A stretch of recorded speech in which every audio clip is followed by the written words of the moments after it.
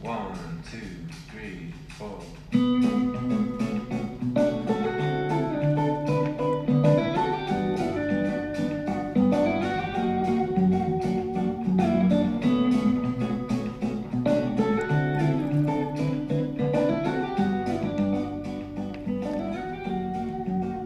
Hello, everyone, and welcome to our podcast. Here we are, Johnathan. and Adi. and Hoshen. Together, we will be discussing the book The Dead by James Joyce, and we will be focusing on the concept of death, mainly what it means to be alive and is being alive even living. We've prepared several questions that will guide our discussion. The first question we will discuss about is what does it even mean to be alive? When we will talk about death, we have to understand first what is the difference between being alive or being dead. When you say death, is it a mental death or a physical one? In my opinion, at least in the book The Dead, I think it mostly refers to the mental death and being dead even though you're alive. What I mean is that in the book, because they live such a self-surrounded and not very outside-looking life, they don't live their life to their full potential, and they don't really experience life as they can. One of them even tells Gabriel that he shouldn't look outside because he can stay in this country and in this space. I definitely agree.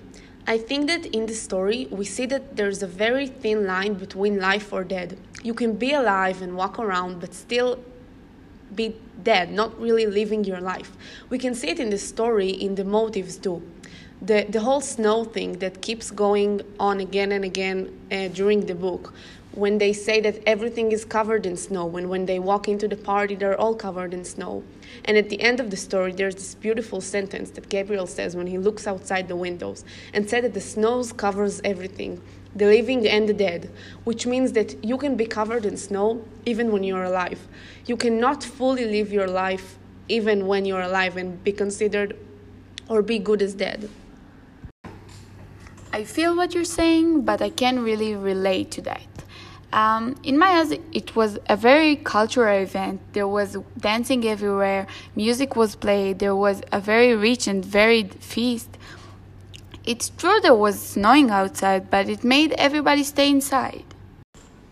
I see what you're saying, but I'm looking at it from a different point of view. I think that during all of that music and dancing, our main characters don't really enjoy from all of that. Look at Greta, Gabriel's wife. While a beautiful song was playing that was supposed to make her joy, that was just a reminder of something tragic for her. It reminded her of death. She can't really enjoy those stuff you talk about. They happen near her. That's why she's alive. She's there, but she's not really living. She's not enjoying from it. Yes, agreed, but who says life is enjoyable? Even the greatest thing in living, being in love, causes a lot of pain. That doesn't mean you're dead, you're just unhappy currently. And maybe in a while she will feel that joy she's missing. Well, that raises a philosophical question because it depends on how you look at life.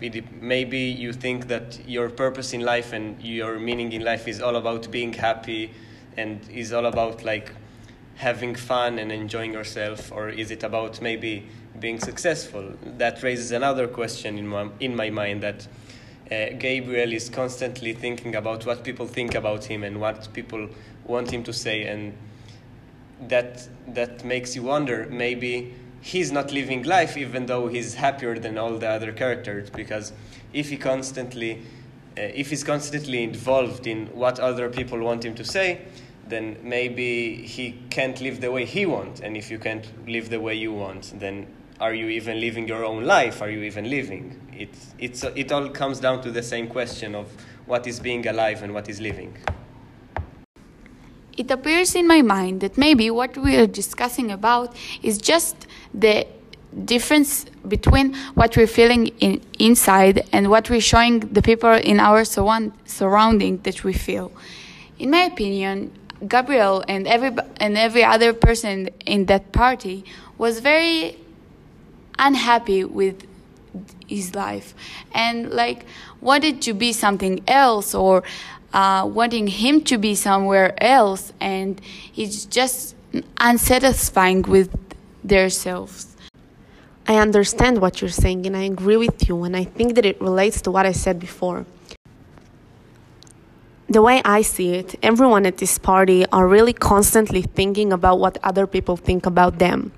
The aunts always want the party to be okay, and if it's the drunk that they're afraid it will come, or waiting for Gabriel.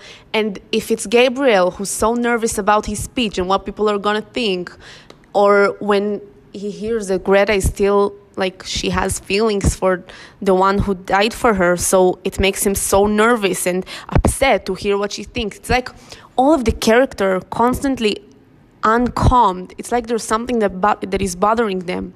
And I think that living this way is not living. The way I see it, they're not enjoying the moment. They're busy with one thing instead of really enjoy what they're experiencing right now. So, do you consider yourself that person? Because, like, don't you have moments in your life that you find yourself just unhappy? I see what you're saying, but I don't think that we can compare our whole life to a story. In a story, we're experienced to a small part of a small group of people from their whole life. And in this very small part, all of these characters are not enjoying themselves. So I think that, like, it's not their life, but the story wants to give us a message. And if during all the part that is supposed to be full of good and party and wealth and meal, they're just not happy. They're not living the moment. They're thinking about other things that are not allowing them to enjoy the moment. Well, then that just depends on how you're looking at it. You can look at what Adi basically tells us, and if you think about what is happening on the physical realm, then those people may be living a fantastic life because they have all these great things. But if you look at a deeper level on, like, the realm of your soul and what is inside you, so maybe they are a bit dead, or maybe their lives aren't that great because they don't have anything going for them to make them happy inside. They have all these great materialistic things, but they are not really living a good life. They might as well be dead in that case. So it just depends on how you look at it, and that is, I think, the best conclusion for this, because it's the battle between the life outside, the physical life, and the life of your soul and your spirit. So we will end by saying that we will agree to disagree.